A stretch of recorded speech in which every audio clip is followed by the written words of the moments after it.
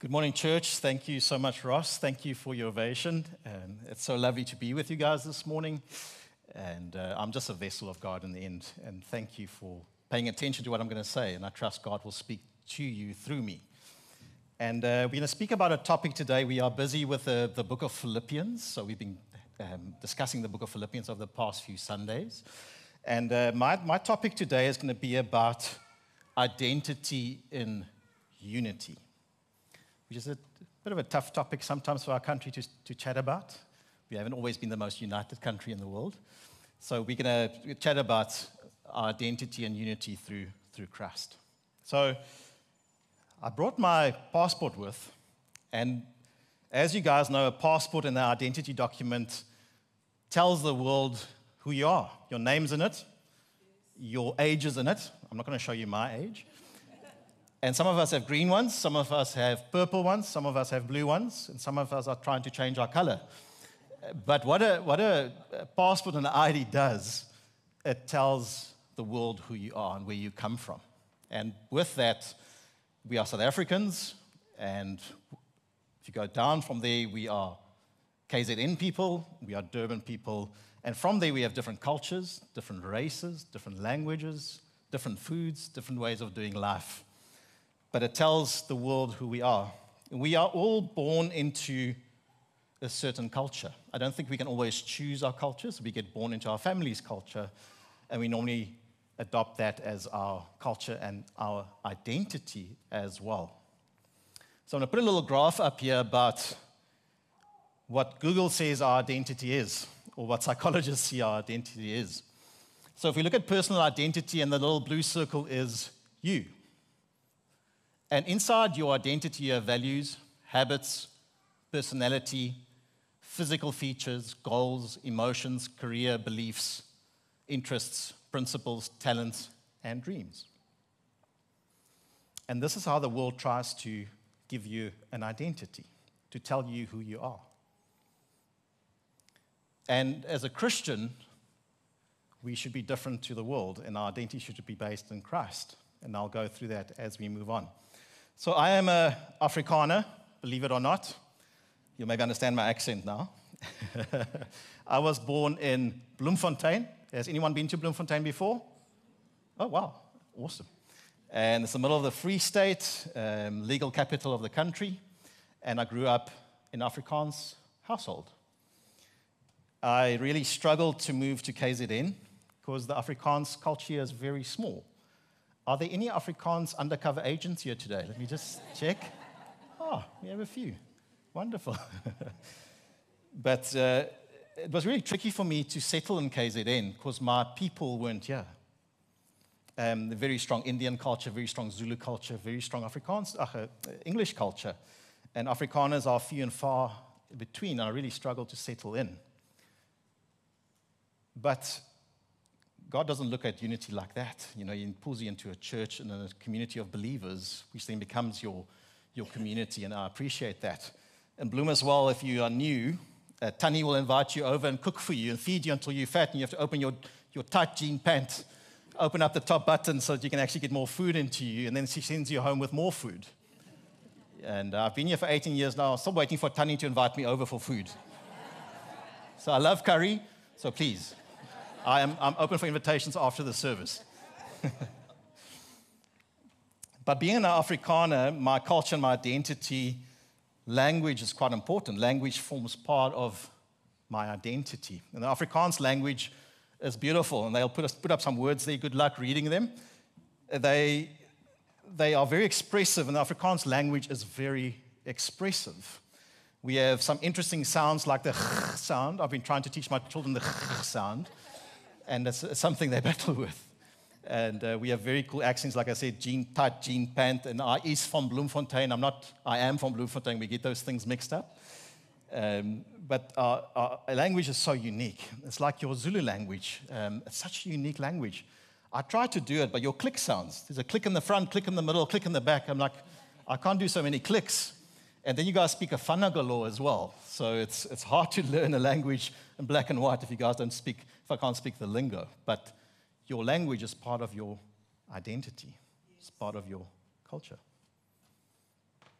Let's talk about food. That says it all. As Afrikaans male, if I could bribe for breakfast, lunch, and supper, awesome. Don't bring a salad or a bun, just meat. And that's cool, and I can live on that. I love African guys, your shish and yama culture you've started. It's so amazing that you can get around a braai and meat and socialize together. And that's the Afrikaans culture. We socialize around food. We bring people to our homes, we feed them, and we socialize. So we love wining and dining together as part of our identity as Afrikaans people and as Zulu people. Forms a big part of our culture and identity. Malva pudding. We feed you full of food and then we still give you malva pudding afterwards. And you're like, oh, where's that going to go? My wife, she puts a bit of brandy at the bottom. And I mean, that's amazing after that. And then melktert. Melktert. What a dessert. Koeksisters. Eh? Sweetness. But I look at these things and as part of my Afrikaner identity, as part of my Afrikaans culture, and even your Indian people, your curries, your spices, the way your food tastes is unbelievable. That forms part of our identity. Food forms part of that. Our next slide is about sport. I'm so glad the Sharks signed Afrikaner to come fix the problems. Eben is one of the biggest Afrikaners you'll ever find. He's been playing rugby in France, and they interview him in English, he answers in Afrikaans. Doesn't matter if he's in France and no one understands what's going on. But if you're in trouble, you sign the biggest Afrikaner you can find, and they'll come fix your issues for you. But as an Afrikaans guy in Bloem, you could play 2 sports at school, rugby or rugby. There were no other options. So I came to KZN, and guys were playing hockey. I'm like, what? That's a girl sport. Soccer. I'm like, what? Really? And then I looked at hockey, and I'm like, wow, it would have been amazing if I could play hockey at school. It's such a cool sport. Or football. It's such an amazing sport. And I love you English Oaks. I came into worship practice the other night, and the Oaks were standing around talking about Liverpool and the Champions League final. And they're like, oh, we played so badly, and we had so many attempts at goal. And I'm like, where did you guys play? I'm like, we? They're like, no, Liverpool. I'm like, oh, you're talking about your team in first person. They're not even South African. They're not even from KZN. You know, so it's interesting. Sorry. So sport forms a big part of who we are as Afrikaans people, and rugby forms a big part of our lives. And some folks, you'll say Formula One. You're watching Formula One and that type of thing. The next one... If you're an Indian oak pitch up in that vehicle, you've arrived.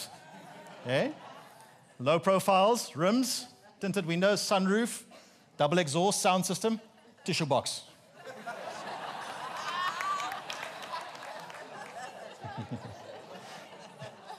You've arrived. You drive around Gateway there and you rev your car, people know.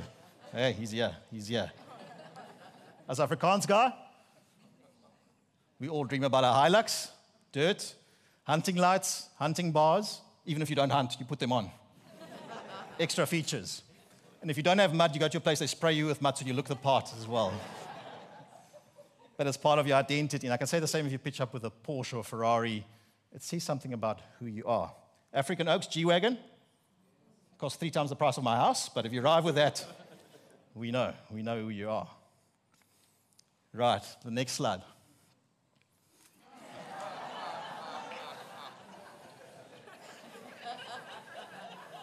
You can't have his number, I'm sorry. I asked Ross if I can preach like that. He said, no, my calves, I can't show calves on stage, I'm sorry. But if you arrive like that, what is the first thought you think? Who is he? He's Afrikaner farmer. Eh? Part of his identity. What you dress, what you wear is part of your identity. Right, next one. African hair. So my wife and I, we adopted 2 beautiful African girls a few years ago. We know nothing about African hair. We had to join a support group on Facebook. Vanilla hair, chocolate care. We have no idea what you girls go through as Africans and how beautiful you look when you do your hair well. I had to pull a friend in the other day at church just to come talk to my little one about her hair was sore. Her head was sore from having her hair done, just to say it's okay and you'll be all right. But as a 6-year-old, we took her to a hair salon for the first time, and the lady said, I'll see you in 3.5 hours. I'm like, she's 6 years old. What are you going to do to her? It's like, yeah, bring food and bring a DVD player so you can watch movies. I'm like, wow, really? And they got to pay, and they're like $600. I'm like, she's 6 years old. But your hairstyle is part of who you are, and it's part of your identity, how you look. So I've shown you all these things as part of my Afrikaner identity I have at the moment. But more than that, and firstly, I'm a child of God. I'm a Christian. I'm a Christ follower. As a Christian, our identity should be so different to the world, what the world tells us your identity should look like and be. Because firstly, we are God's children. We are Christ followers. And all these things come a far, far, far second. And I think that's a problem the world's facing at the moment. It's giving us our identity, and we're putting Christ down the ranks later on. We become all this first, and then later we become a Christian. So I'm going to read a few scriptures out of Philippians. And Paul is writing this to his Philippian church that's very dear to him because it's one of the first churches he planted in Europe. And he speaks to them out of prison about identity. He tells them who they are from prison. He hasn't met many of them. He doesn't know many of them. He knows some of them. But he gives them this identity. So if we read the scriptures, the first one is Philippians 1, verse 1. And Paul says to them, he writes this letter and he says, to all God's holy people. And then, in Christ Jesus. Later on, as you go down the passage, he always also says to them in verse 12, now I want you to know, brothers and sisters, that what has happened to me has actually served to advance the gospel. So he gives them 3 forms of identity. Number 1, God's holy people. This morning as you sit here, you are God's holy people, and you need to own that as identity. You are a holy people of God. Number 2, he says, in Christ Jesus. So what does that mean? Christ lives in us, and Christ lives through us, and we are with Christ. We believe in what Christ did for us on the cross. That's their second identity. And I want to give that identity to you this morning as well. You are a Christ follower. And the third thing he says, brothers and sisters. And you guys have heard that in church. Morning, brothers and sisters. But what does it mean? As we sit here as a community, we are brothers and sisters. We are united as a family because we have the same Heavenly Father. We are God's holy people, and we believe in Jesus Christ. We are Christ followers, and that's enough to unite us in our identity through Christ. Paul goes on to say in Philippians 2, verse 1 to 4, and he speaks about unity again. Therefore, if you have any encouragement from being united with Christ, if any comfort from his love, if any common sharing in the Spirit, if any tenderness and compassion, then make my joy complete by being like-minded, having the same love, being one in spirit and of one mind. Do nothing out of selfish ambition or vain conceit. Rather, in humility, value others above yourselves, not looking to your own interests, but each of you to the interests of others. What a powerful scripture, how we should live as brothers and sisters in a community of believers. And I think what COVID and all these other things have done, it's retracted us into our homes. We've become very internally focused, which was important for our mental health. But Paul calls us out to say, let's unite. Let's serve each other. Let's look after each other in Christ Jesus. And I've taken 2 points out of this. So I'm going to put the first point on the screen. If your identity is in Christ, you will want unity. You will want it. Because your identity is in Christ, who's a unified God. And he looks at the world very differently as what we look at it. If your identity, like me, if my identity was in being an Afrikaner male, I would want people to be like me, to think like me, to do life like me. That's called uniformity. That's not called unity. If my identity is in being an old grey bloom boy playing rugby, I would want people to think like I think. I would want uniformity to me and my way of doing life, not in the way Christ looks at unity. If my identity is in my political party and their beliefs, everyone will have to wear red, because that's uniformity. That is not unity, Christ's unity. So I thought about how would I speak to a non-believer about Christian unity. So being KZN and you guys love football, I took a soccer team called Liverpool. So they'll put a picture up here. I'm sorry for the Man U supporters. I'm sorry. But Liverpool has been playing well. And we're going to use the analogy with our Christian walk with football. So if you look at this football team, what's the first thing you see? Red, okay. Different colors. Not one guy there looks the same as the other one in skin color. They're all from different races. They're all from different backgrounds. They're all from different cultures. They all speak different languages. But what's the one thing that unites them? They name Liverpool. And they're wearing a red jersey so they can see each other and move together on the field. Now, if you look at Christianity as an analogy, what name unites us? Christians. We are all Christ followers. And what jersey do we wear? The blood of Christ covers us all. And that by itself is enough to unite us as brothers and sisters, because we are Christ followers and we're covered by Jesus' blood, what he did for us on the cross to get our sins to be forgiven. The next thing I see with this team, they all have different talents, they all have different gifts. One's a goalie, one's a striker, one's a defender, one's a midfielder, one's a captain. And what do they do with their gifts? Does the one run and score his own goal, run away into the stands? No. They pass the ball to each other. They all have different skills, put each other into the gap. My mate falls down, I pick him up. And we unite with each other so we can score a goal and win the match. Same as our Christian walk. All of you sitting here have different talents, different gifts. And you've been called for different things in the body of Christ. But what do you do with it? We use it to help each other, encourage each other, put each other into the gap, uplift each other, so that we can score the goal. And what's our goal as Christians?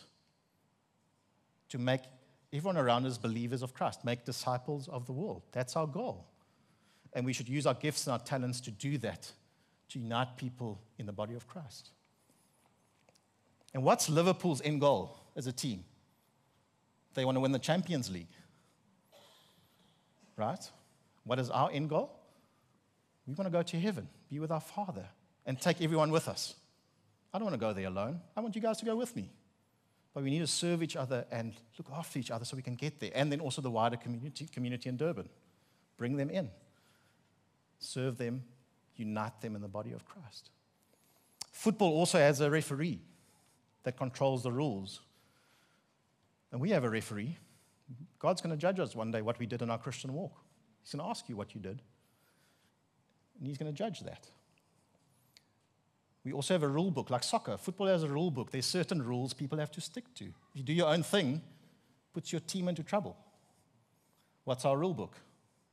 We have the Bible. The Bible tells us how to live. And then one thing this team has is one of the best coaches in the world. And as Christians, who's our coach? Who's with us telling us what to do, where to walk, how to do things? Holy Spirit. He's your coach. He's your mentor. He guides you. Now, I can't create unity as we sit here. I can't force unity. We can't, as a church, force unity. Because unity requires one thing between people, and that's the Holy Spirit. What does the Holy Spirit bring into our relationships? The fruits of the Spirit. He brings love. He brings joy. He brings peace, kindness, goodness, generosity, self-control. And how amazing is that if we can bring that into our relationships with each other? Because the world is missing that at the moment. The world's missing love. It's missing joy, peace, patience, kindness, goodness. It's missing that. And we need to bring it back because we need to put the Holy Spirit back into our relationships. So an analogy I use for that is mayonnaise. Who loves mayonnaise? We all know what mayo is, okay? And I'm going to put a picture up here about mayonnaise. And the developers of mayonnaise had one problem. The two main products of a mayonnaise is water and oil. They both have their own identities. Water is life-giving. You can wash stuff in it. It's its own identity, but it has no flavor, really. And it can do its own thing. Oil has its own identity. Oil is much more dense. You can cook food in it. You can put it in a salad dressing. You can oil your door with it if you wanted to. Problem with the two is you can shake it, stir it, do it with what you want with it. It will never mix. It will always go oil on top, and they won't unite. Okay, so the developers of mayonnaise said, we need something to bind these two, an emulsifier to bring them together. And what did they use? An egg. Because what does egg do? Goes to water and says, water, come here. You're doing well by yourself, but you have no flavor. Come here. Goes to oil. Hey, Mr. Oil, come here. You mix that together, what happens? You get a different mixture. And in the end, add a few other things, you get mayonnaise, which is much more tastier than oil or water. And it can be used for other things to put flavor to your food. So I want to use an analogy. Ross, can I use you again? Can I use you? Do you mind? Oh, sorry, I've grabbed him. That's okay. It's fine.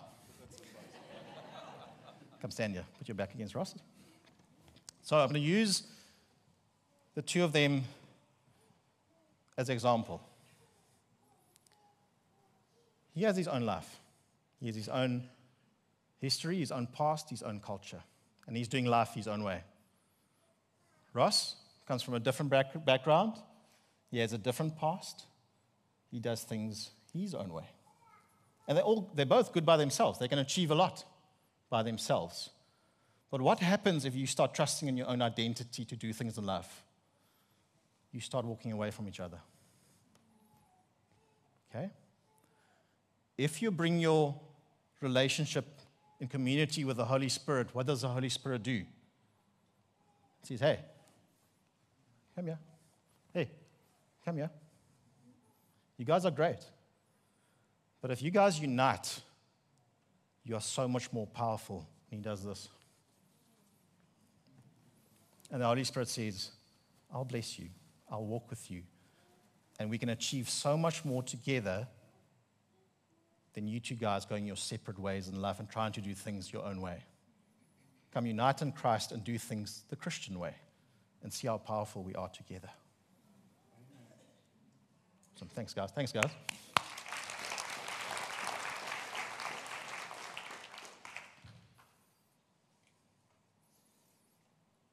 Point two I want to get to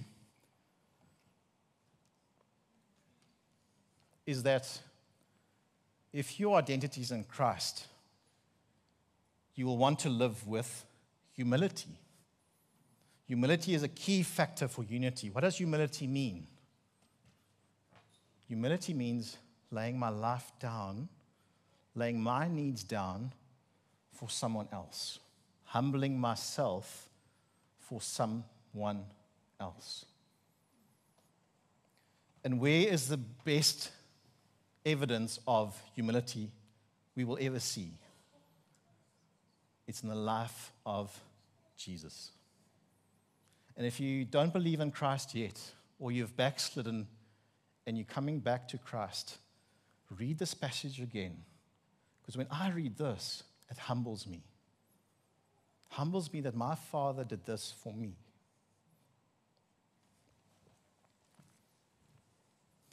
So let's read together at Philippians 2, verse 5 to 8.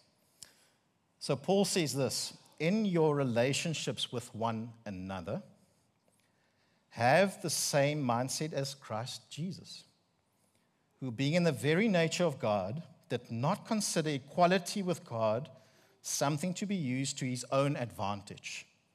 Rather, he made himself nothing. This is the King of the world, of heaven and earth. He made himself nothing for me and for you. By taking the very nature of a servant, being in human likeness, and being found in appearance as a man, he humbled himself by becoming obedient to death, even death on a cross.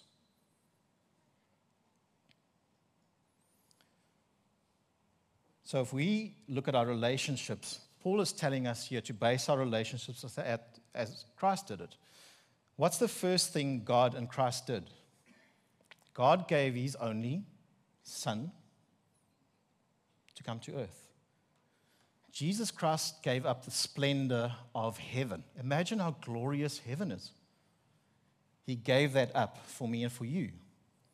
So Paul is asking us this morning, in your relationship with someone else, what can you give up? Can you give up time? Can you give up money? Can you give up your talents, your gifts for someone else? Because Christ did it, and we are Christ's followers, so we should imitate what Christ did for us. The second thing Christ did, he became a servant. From a king to a servant. Our culture these days is so different. We all want to be served. We love being served. Makes you feel special. Christ says, no. You need to serve others, laying your life down for them. And I think, like we said, with COVID, the anxiety that's crept into us, we've gone back into our shells. Paul's saying, yeah, come on, let's serve each other. Let's show the world what unity is. Let's show the world what Christ is.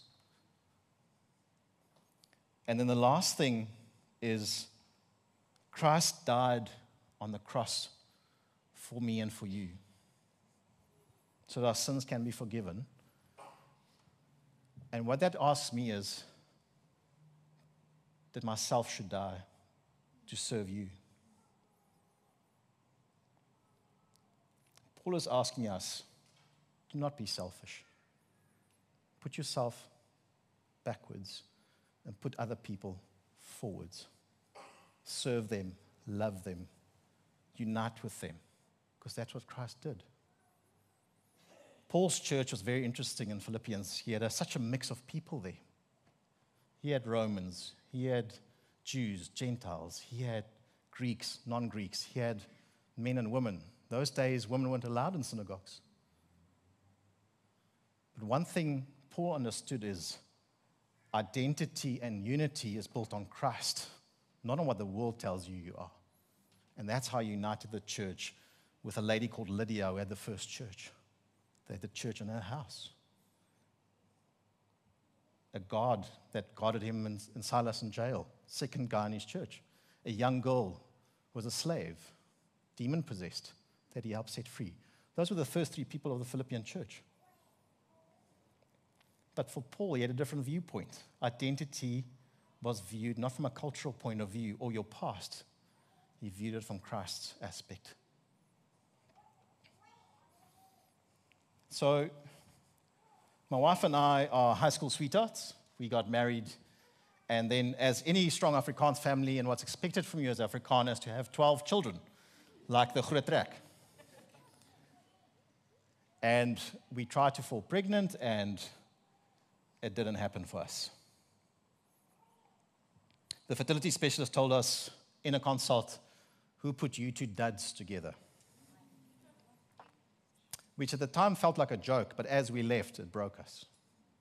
That we were duds. And we will never give our family children or grandchildren. And that becomes a part of your identity. Someone called my wife the barren lady. And that type of things create an identity for you. And you start living and believing in that. But we soon realized that we can't live in that identity. And because we love Christ, He has so much more for us. My Father in heaven has so much more than that.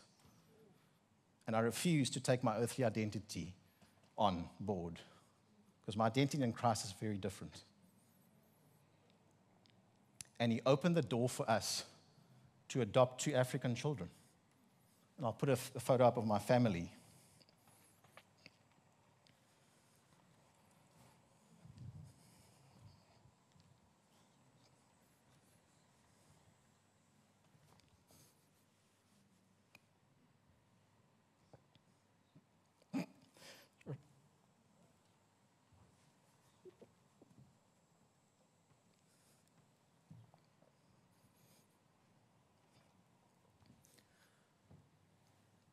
We have a new identity in Christ.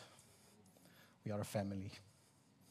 I wasn't supposed to be a father, not in earthly ways. But God allowed me and my wife to be a father and a mother, in a very different look to what is expected from me in my culture and my identity as Afrikaner.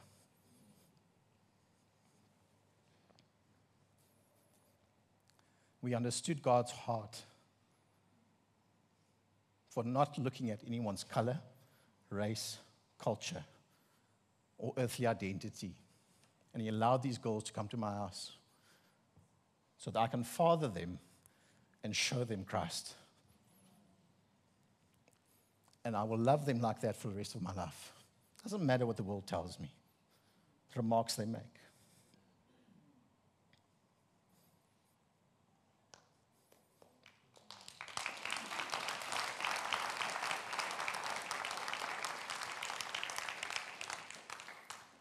And people ask me, what about your culture? What about her language? And Christ, it doesn't matter. It does not matter. She's going to get Jesus. I'm sorry. She was disunited from her mother and dad, both of them, abandoned at birth. They were disunited. And they reunited with God through me and my wife. And that will be our life mission, is to keep these girls on track, that they will find their identity in God and in Jesus, and not what the world tells them. They can choose that later on. But firstly, they are God's holy people. Secondly, they are in Jesus Christ. And thirdly, they are brothers and sisters of this community and of Durban. Amen.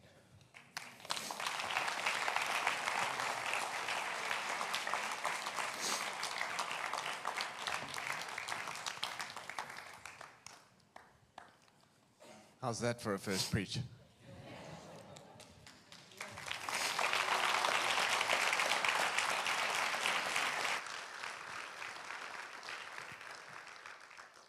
Friends, there are 2 groups of us here. There are those who have been adopted and feel it and know it and sense the pleasure of our Heavenly Father. And there's those who haven't. And I want to say to those of you who haven't been adopted, you haven't experienced the love of God, the seal of the Holy Spirit, I want to tell you that his unchanging plan has always been to adopt you into his family by bringing you to himself through Christ Jesus. It's the plan. And today, you look at someone remarkable who is only remarkable because he was adopted. And so I want to give you a chance if you have not asked Jesus into your life, and right now you're going, I need that adoption. I need to feel the love of the Father. I need to experience the seal of the Holy Spirit. If that's you, won't you just lift up your hand so I can pray with you? Is anybody? I see your hand. I see your hand. Cool. For those two people, this is the prayer you're going to pray. Lord Jesus, thank you for going to the cross for my sin so that I could be adopted by the Heavenly Father and so that the love of the Holy Spirit could be poured into my heart. Siri doesn't understand. Jesus, come and change my identity to child of God and fill me with that love. Transform me from the inside out and help me see life from your eyes. I ask this in Jesus' name. Now for the rest of us, the story, this sermon is really about, if he's done that for me, how do I do that for others? Brent's living it. But what you receive, you have to give. You got it for free. Give it freely. And for many of us, that might just be going, Lord, forgive me for putting my identity as this above my identity as a Christ follower. And so I'm going to ask that we all stand and do this thing that the church has been doing through hundreds of years. It's called repentance. And we're going to do a little cultural repentance. Is that cool? Yeah, English, Mensa. Jesus, forgive me for putting my identity in all the things of my culture first. That we had it right, that ours was the way, that we were greater. God, we don't just repent, we literally let it go. And we say, Lord, that we want your identity to shape us, not our culture. God, we thank you for culture because it makes life richer, but God, it comes second. So forgive us. And secondly, Lord, as we repent, change us so that we can give to others the humility that you desire of us, and so that we can be like you on this earth. We ask this in Jesus' name. Amen. Amen. May God bless you and fill you. It has been fantastic being with you. If you're new, please join us upstairs. God bless.